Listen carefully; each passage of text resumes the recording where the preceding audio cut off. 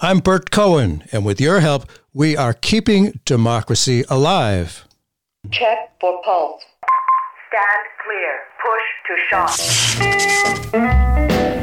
America's fascists are those people who think Wall Street comes first and the American people come second. What we've really seen is a financial sector that's gotten out of hand, has much too much of a role in this country. What Putin is trying to do and what Trump is trying to do is undermine faith in our government. An absolute typhoon of terror against African Americans. There's a huge gap between public opinion and public policy that people don't feel that they can do very much. I speak tonight for the dignity of man. And certainly one person who knew a lot about dignity was Winston Churchill. It was he who advised, never let a good crisis go to waste. The white supremacists are suddenly in full gear, ready for civil war at state houses across America. The far-right religious nationalists were, of course, given new life by the truly shocking victory of a president who was described by the daughter of George C. Wallace as being far more racist than he was. Religious nationalists who are in no way conservative thought they could label themselves as that.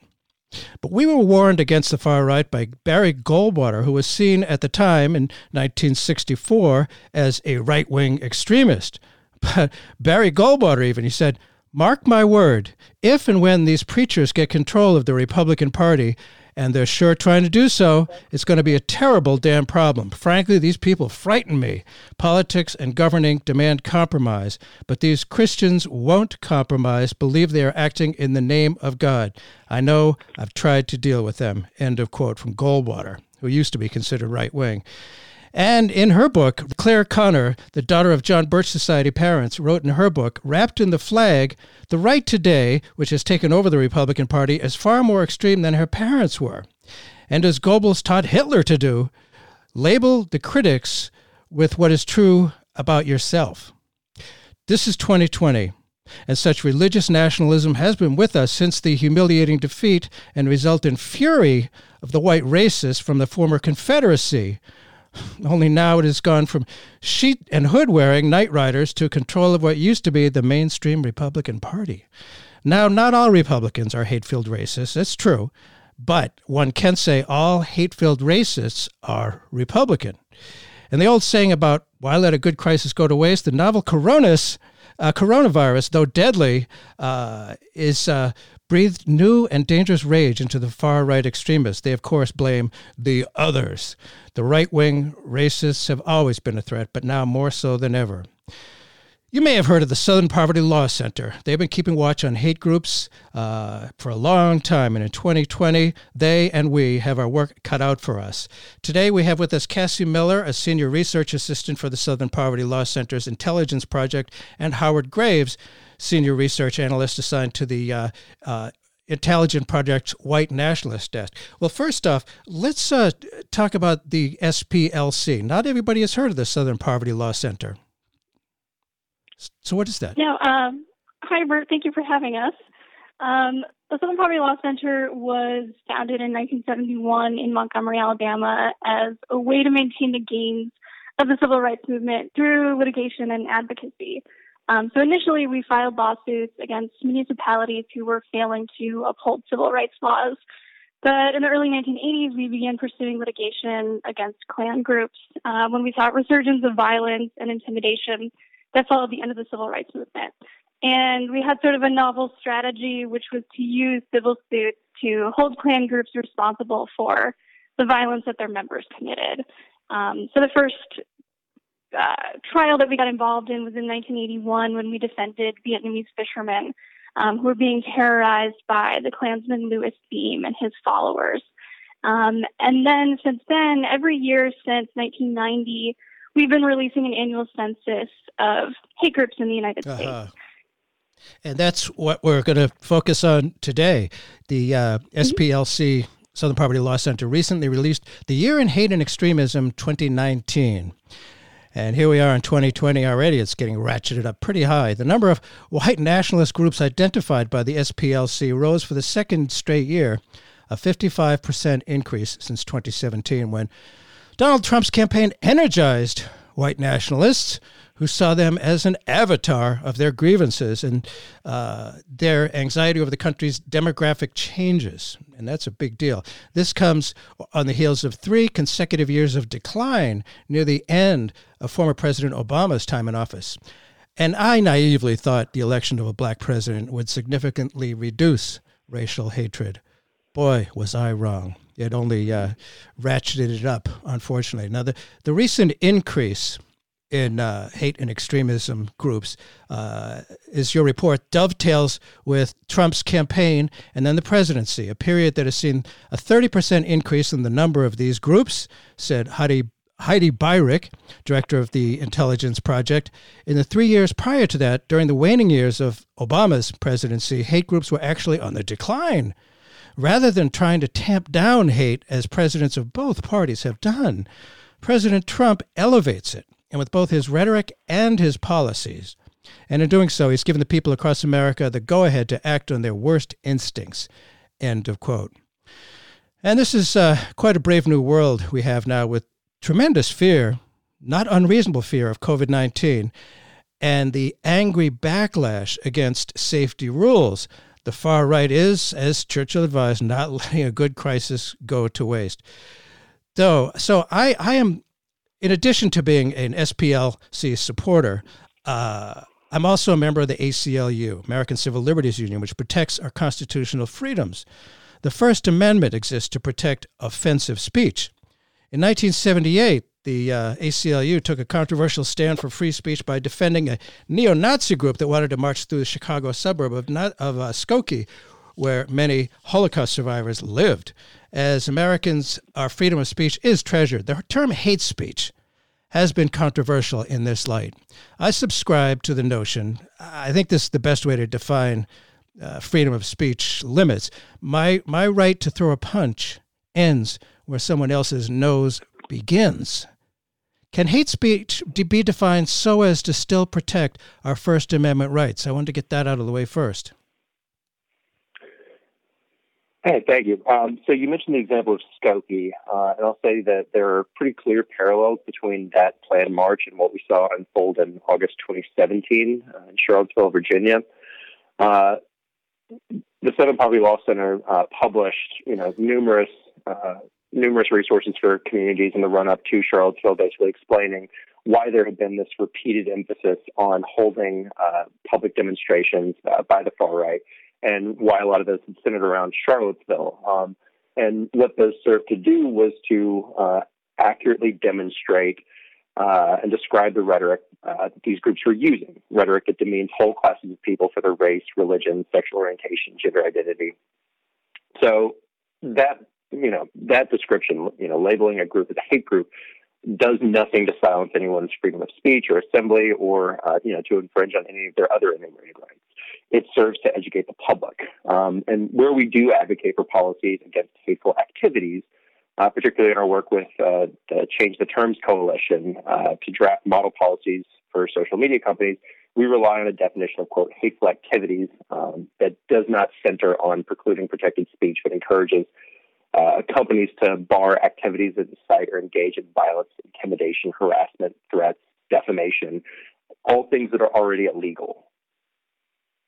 That makes a lot of sense, and it's so important when we're talking about laws to define and have very, very specific words. I used to work in what I call a law factory. I was in the state Senate. We made laws, and every word, is really important. And I think you just defined very clearly a distinct difference between hate speech and normal offensive speech, which has to be protected by the First Amendment rights. That's good to get out of their way.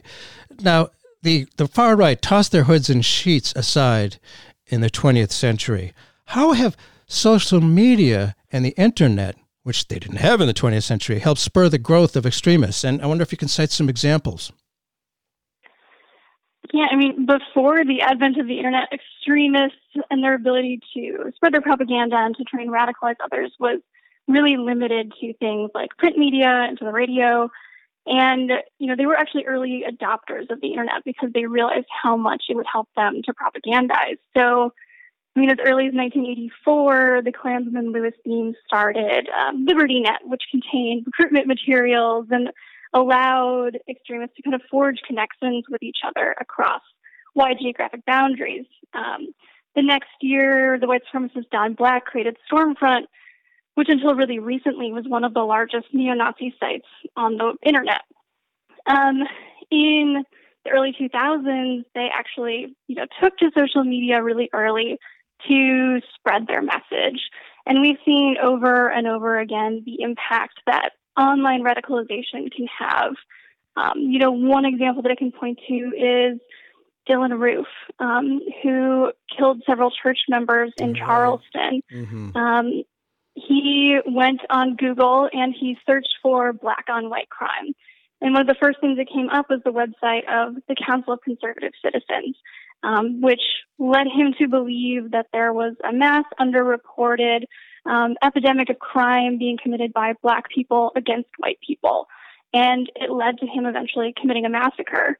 There's the example of the Unite the Right rally in 2017. That rally was planned on Facebook and Discord. And those platforms didn't do anything really to remove that content into the lead up of the rally. And it was only after we had a huge tragedy, after Heather Heyer was killed at that rally, that we saw them actually, make an effort to remove hateful content that radicalizes people and allows extremists to organize on their platform. This is still a huge problem that we're constantly trying to contend with. I mean, some of the most well-known white supremacists are still operating online. So right now you could go on Twitter and find David Duke and Richard Spencer's accounts on there.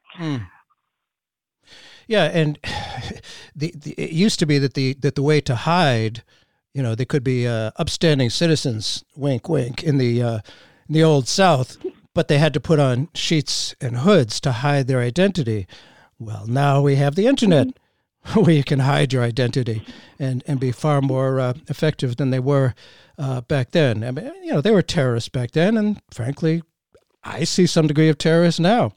It does seem, they talk about, they used to have the burning cross, like the word of Jesus, like they're carrying that on. It does seem pretty clear that anyone that objects to straight, white, Protestant male dominance and control becomes the target of hatred. This isn't new. In the 1920s, about 30,000 hooded Klanners marched in the streets of D.C. And if I have my history right, back then the targets were black people, Jews, Catholics, and immigrants. And they also had the tacit support of President Woodrow Wilson, quite the segregationist racist. It does seem that the theme of white male Protestant dominance and control remains. But there are new groups they hate. Talk about that, if you would, please. The white male Protestant dominance and control, and new groups hated. I think that's a pretty important observation for what we're talking about. I mean, white male patriarchy has historically had a monopoly on political power in the United States. That comes with this perception of, race and gender politics in America as being a zero-sum game. If anybody outside of that in-group, white male Christians, makes any gains or is, better able to advocate for themselves, then that represents a threat to white male Christian patriarchy.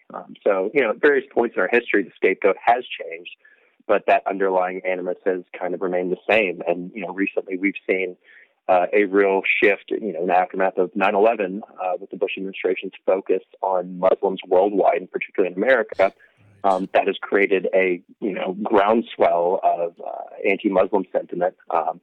More recently, the Trump administration's race baiting around, the wall and anti-LGBTQ legislation has put those populations at risk.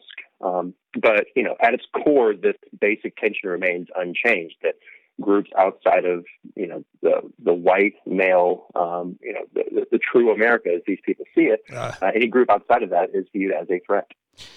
So fascinating. I read a fair amount of history. I find it rather fun. And certainly in the early 20th century, and it was used very much during World War I, the 100% Americanism.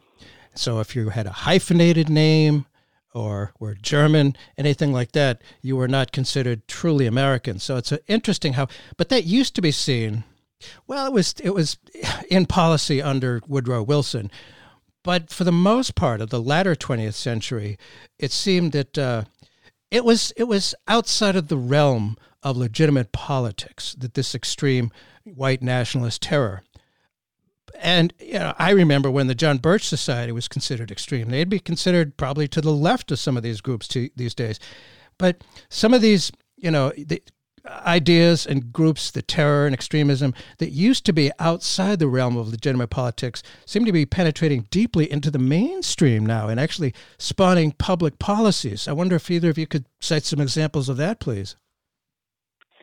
Right. I mean, at the Southern Poverty Law Center, one of the things that we're always trying to do is to keep these extremist ideas to the fringes and keep them from penetrating the mainstream because that's where they can do the most damage, because they can influence policy. One of the things that we find most concerning and that we're seeing is that the idea of white genocide or demographic displacement, or the Great Replacement, is becoming more normalized and kind of entering the mainstream. And, white genocide, also known as the Great Replacement, has really been the main animating idea of the white power movement. And I think its influence is pretty easy to see. Last year, there was an attack on 2 mosques in Christchurch, New Zealand, where over 50 people died. And the attacker called his manifesto the Great Replacement. A similar motivating factor for the man who attacked the Tree of Life Synagogue in Pittsburgh. And he did so because he believed that Jews were bringing invaders into this country, and to him that was an act of white genocide. But unfortunately, these ideas don't stay in extremist circles, and we've seen them moving more and more into the mainstream. So, for example, we've seen the idea of the Great Replacement being kind of pushed around on Fox News. So hosts like Tucker Carlson and Laura Ingraham have both alluded to this idea and said that, immigrants from places where people are predominantly not white, like immigrants from Africa, are going to overwhelm this country and change it completely. And this is why people like Tucker Carlson are actually favorites of neo-Nazis like Andrew England, who regularly praises him on his website. But we've also seen Trump talk about these ideas. He's repeatedly referred to immigrants as invaders. Yes. So many of this administration's policies are really premised on the idea that immigrants are invaders and they represent some existential threat to this country. And that was something that was, animating extremist circles. And unfortunately, it's now animating the administration. Boy, it sure does seem to be in so many different ways. And, of course, at that Charlottesville tragedy when those torch-carrying white supremacists were yelling, "Jews will not replace us." That's part of what you're talking about. And just trying to, the replacement theory, it's a fear. And fear, as we know, often plays into hate. And we're going to be eventually getting to that in our discussion here with SPLC people. Bert Cohen here. The show is Keeping Democracy Alive.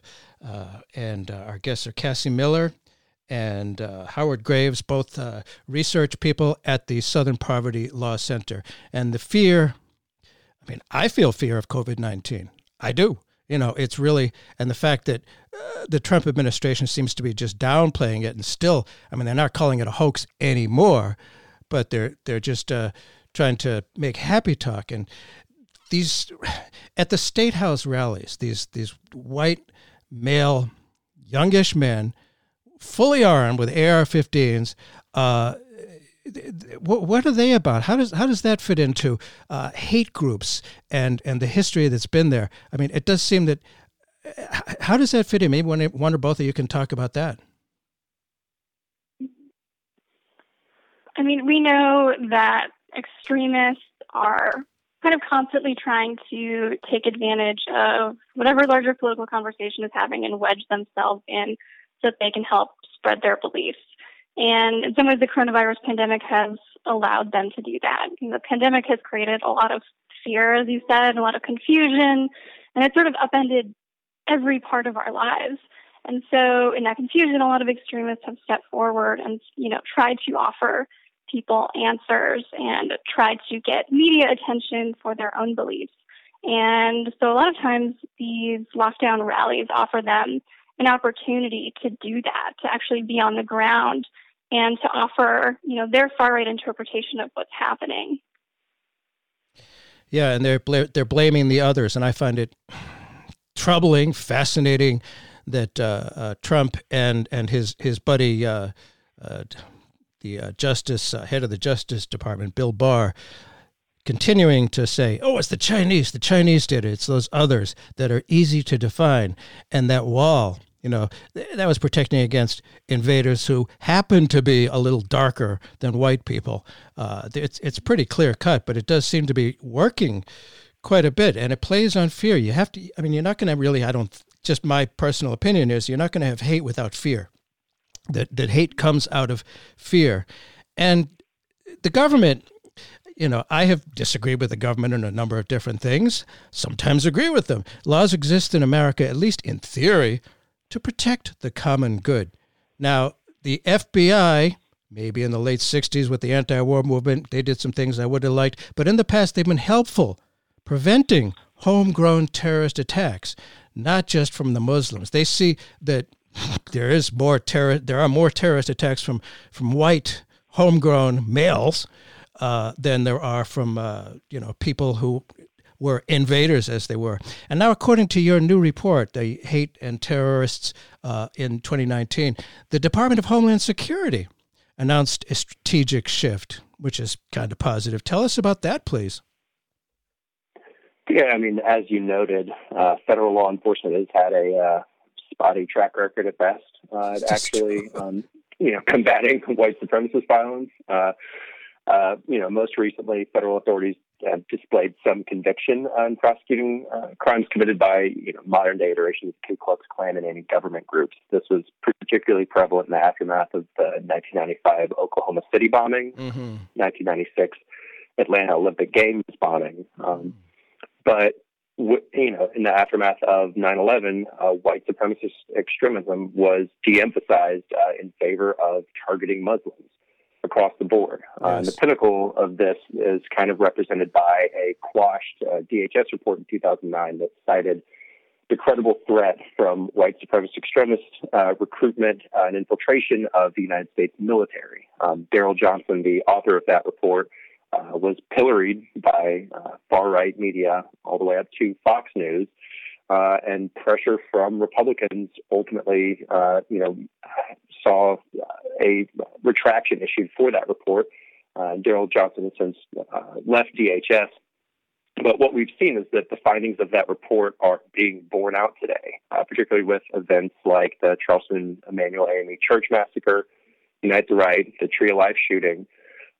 These have really kind of brought to bear the pervasive threat of white supremacist extremist violence, particularly to these vulnerable communities. So it is heartening to hear federal law enforcement announce this strategic shift. Yeah, it's good to hear. They have families too. And of course, successful prosecution is key. Some of the Trump people, money doesn't seem to matter in terms of putting up a defense. Roger Stone, whatever. But your report notes that a full defense of inclusive democracy will require not only appropriate federal action, but local responses by city, county, and state governments, litigation strategies that hold hate groups accountable for the harm they cause. I imagine that's an interesting area. How's the success rate in that area? Not the federal, but the more state, county, local, municipal area. Well, there's a lot of work being done in that regard. Integrity First for America filed a civil lawsuit on behalf of a group of plaintiffs who were residents of the city of Charlottesville and were damaged by the events that happened on August 12, 2017. More particularly, Cassie previously mentioned Andrew Anglin. He has been, incredibly influential in organizing troll campaigns that attack individual people. Dean Obeidallah, comedian, Taylor Dumpson, who was a college student, or Tanya Gersh, a realtor from Montana, who the Southern Poverty Law Center actually represented. But there were several $1 million in judgments against Andrew Anglin as a result of those 3 separate lawsuits.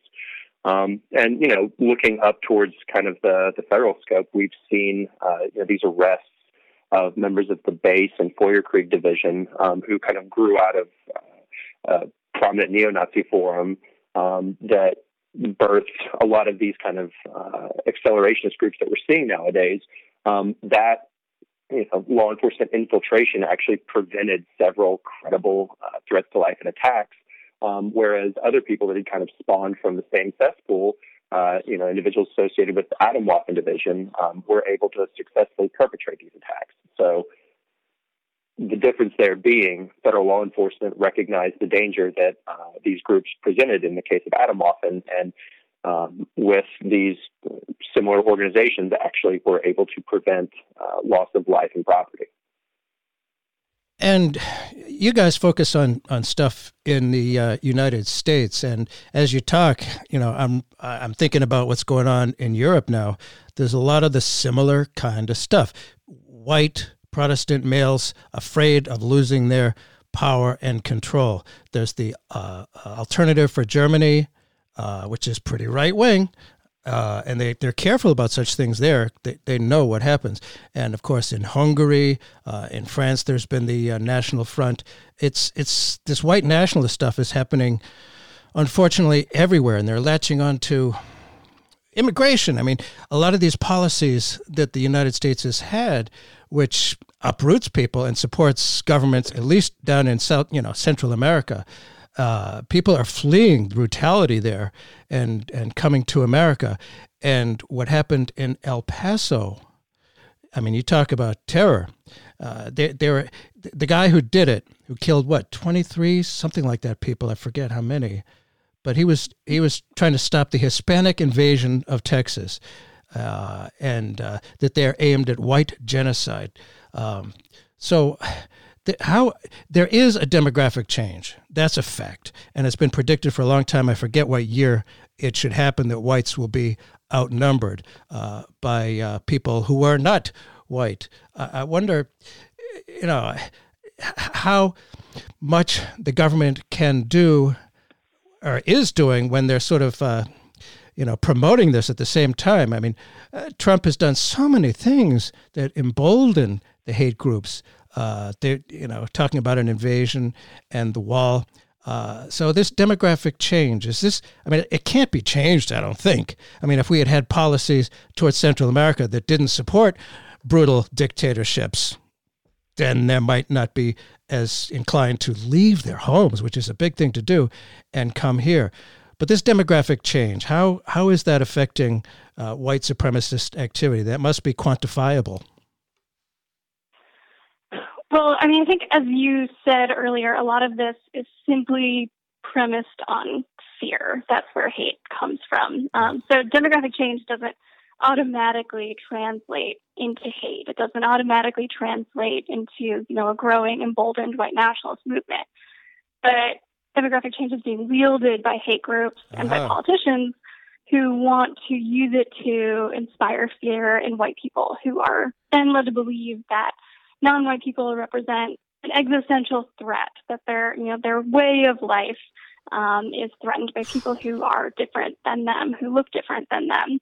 And we know that hate groups have really successfully organized around this idea that a great replacement is happening around the Western world. And as you said, this is not something that is just animating the white supremacist movement in the United States, but really an international movement. White nationalists see themselves really as part of a globally interconnected community that is all threatened by this idea of the great replacement. And, it's become kind of all the more acute for them because we do know that we're moving closer to a future where white people are not the majority in the United States. And the Census Bureau predicts that that's going to happen probably around 2040. Just to show, I think, how animating this idea is for the movement, if you were to go to the Daily Stormer website, which is really the biggest neo-Nazi site, it has around 1 million visitors every month. In the corner of the site, there is a countdown that shows down to the second how long white people have to remain in the majority in the United States. So, this is their big fight. And it's not only animating them, but it's animating the Trump administration. And it is propelling their policies. We've seen Trump repeatedly demonize immigrants, call them invaders, rapists, criminals, drug dealers. And that is really shaping the policy that's coming out of this administration. Things like trying to end DACA, the Muslim ban, everything from putting a record number of children in immigrant detention centers. This is all premised on the idea that immigrants and demographic change are the number one existential threat to the country. It's so fascinating to just blame the others there. It's always possible. And we talk about, white nationalism, and I have focused, as anybody who listens to the show regularly, sorry about that, focused on the First World War.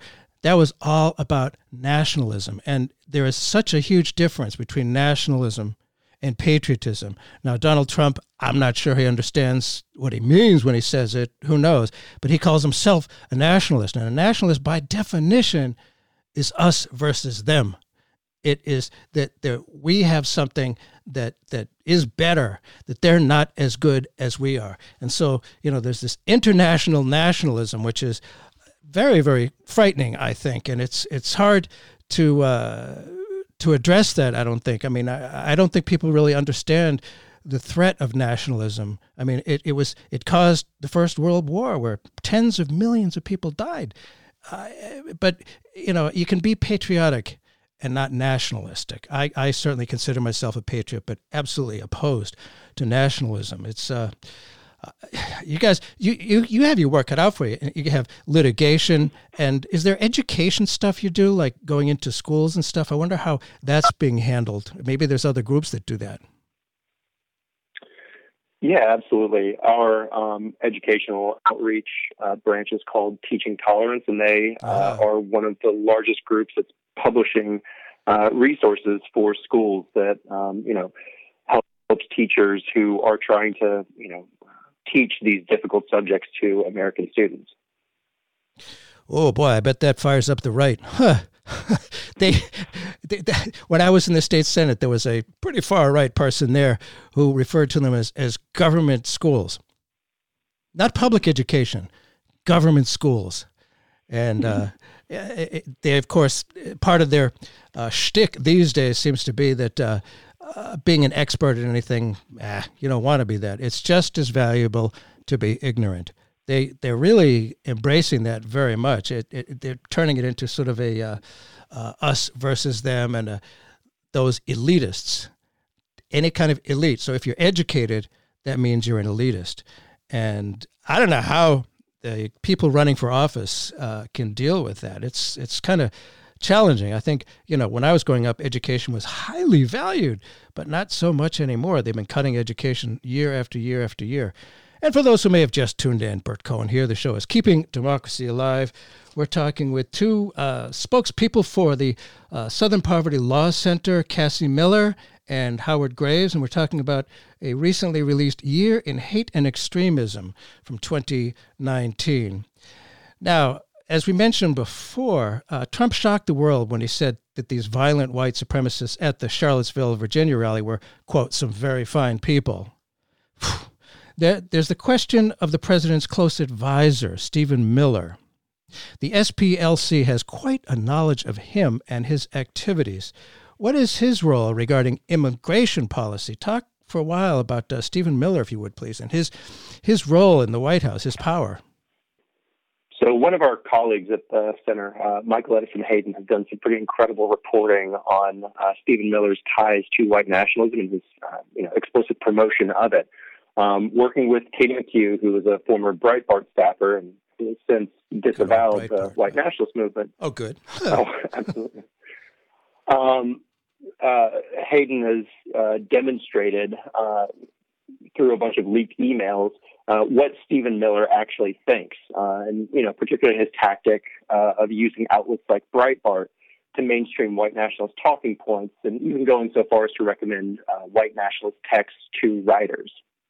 These include VDARE, which just had a video arguing that whites should secede from the Union, American Renaissance, which is the largest propagator of the black on white crime myth, and Camp of the Saints, one of the most influential books in the white nationalist canon. It's a French novel that depicts this kind of global onslaught of third world immigration as being, incredibly violent and explicitly created with the intent to destroy and kill white people. So Miller has telegraphed his views in the policies that he wants to implement in these emails. These are policies that dehumanize migrants and rob them of their civil rights. Oh, lovely. I wonder how much power he has with Donald Trump. Any clue on that? You guys do investigations like crazy, clearly. Well, I would just say if you look at the folks who started out in the Trump administration who are still there, Stephen Miller is kind of a rare figure in that he's sort of endured our president's bellicose approach to managing his staff. One could use other words than bellicose, but that's a good one. Yeah, he's gone through people like, it's amazing. That is a very good point. The fact that he is still there, that says quite a bit. And we talk about the media these days. It's amazing to me how so many on the far right blame the media. It's almost, and when they say fake news, I seriously doubt they realize that Mussolini invented the word fake news. I think he did. And certainly used fake news. Anything that was in the news that wasn't supportive of Mussolini, he'd call fake news. And do they imagine that the media all gets together at the same time every day and decides what fake story they're going to do? It's just, I guess they don't think about it. I don't know. But there is, of course, Fox alleged news, and there's even Sinclair news, which I don't think is on the radar nearly as much as Fox is. But in your report, you specify Tucker Carlson as part of the problem. Please explain more about Tucker Carlson. Yeah, Tucker Carlson, probably more than any other figure on Fox News and really within the far-right media, the right-wing media landscape, cites white nationalist tropes and helps to really normalize them for his audience. He's not the only one. Laura Ingraham, for example, also does the same thing to sort of sanitize these white nationalist ideas and introduce them to the massive Fox News audience. Media Matters for America has done a lot of really good reporting on this and done a lot of really deep dives into Carlson's history and his use of white nationalist rhetoric, particularly around the ideas of white genocide and white guilt, and the fact that he's dismissed the idea of white supremacy as a hoax. Obviously, we can't even begin to tackle the problem if we're not even admitting that it's real. Yeah, COVID-19 is a hoax too. We have 75,000 people or something like that have died so far. Very interesting, and the power that he has. It's very, very concerning, and how we can fight against that. It's the other media, the mainstream. I was amazed, frankly, last night on ABC, mainstream as you can get, when David Muir was one-on-one with President Trump for, I think, over half of the newscast, alleged newscast. It's kind of, there is a proliferation of other outlets with the media and the social commentary that we can do through the internet, but these things still have power. I hope that movie, what was it called? Bombshell, helps a bit. People understand that Fox is not good guys, and the white power there.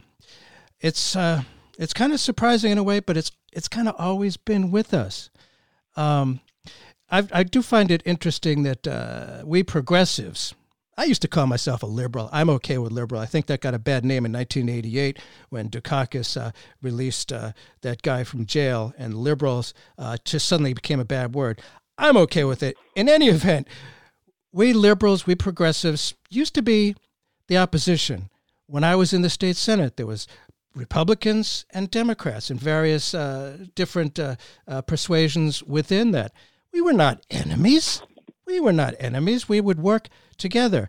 Now we have become existential threats to America. And a lot of people are believing that a Democrat equals a communist, that we're going to take over and, make the country be ruled perhaps by black people, like they had that fear after the American Civil War that blacks would run things and be in control.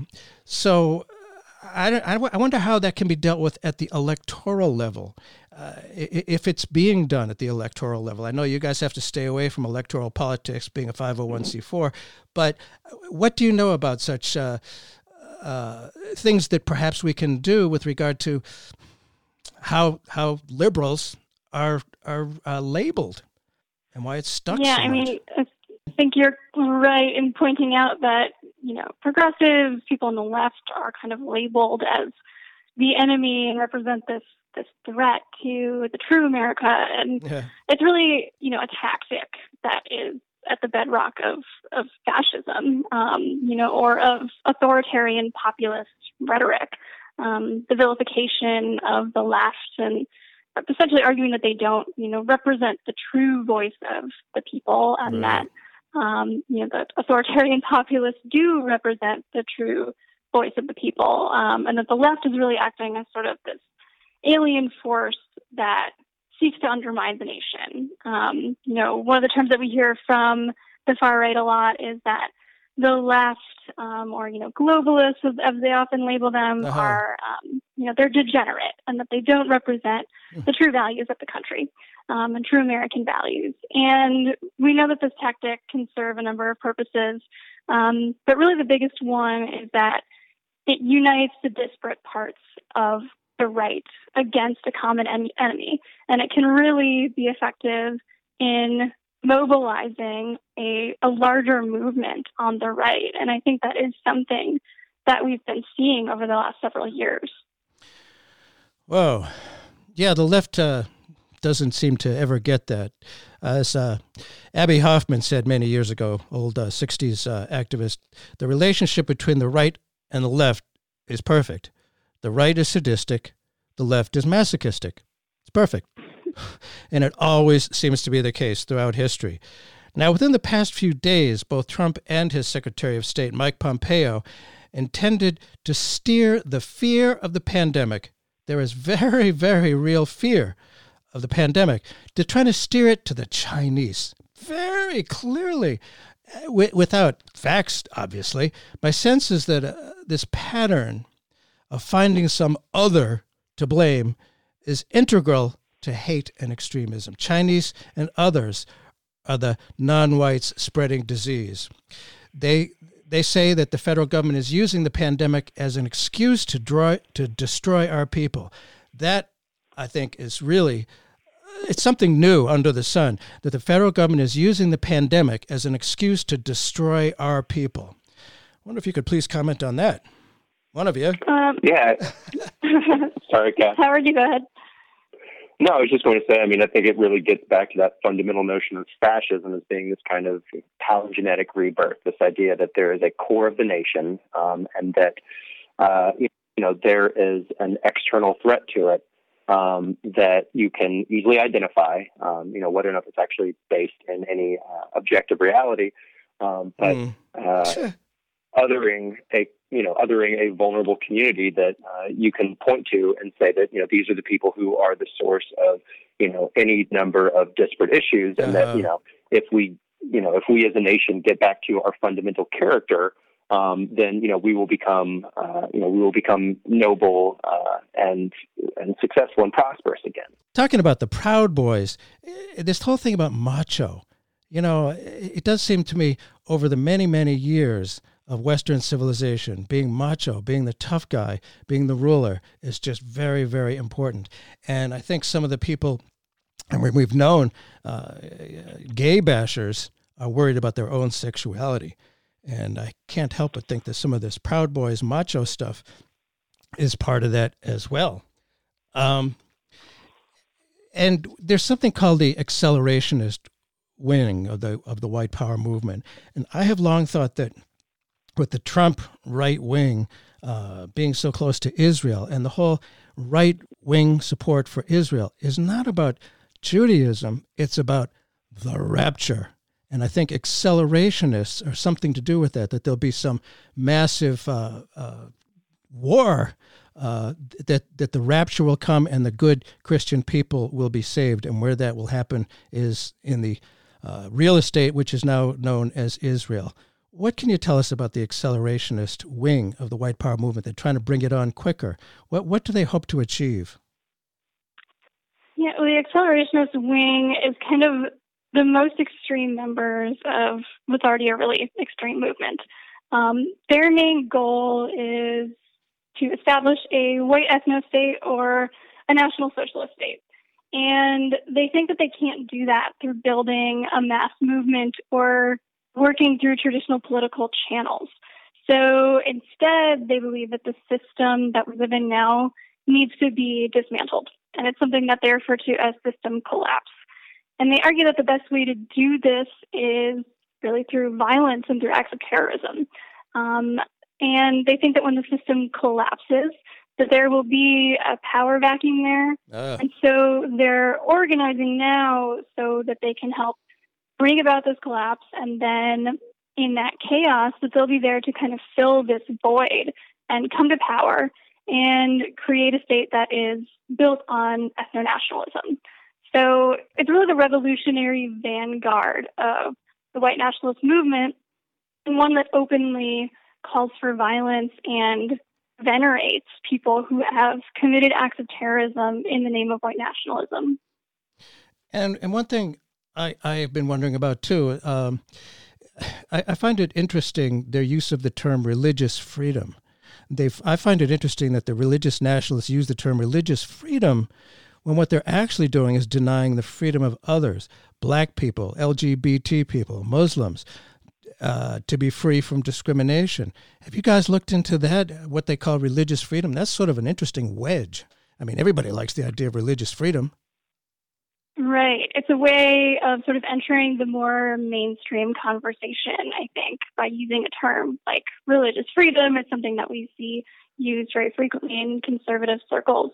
But, you know, within those circles and within the far right, the idea of religious liberty is really the shield, and it's used to kind of put forth policies that demean anyone who falls outside of this white evangelical Christian patriarchal framework.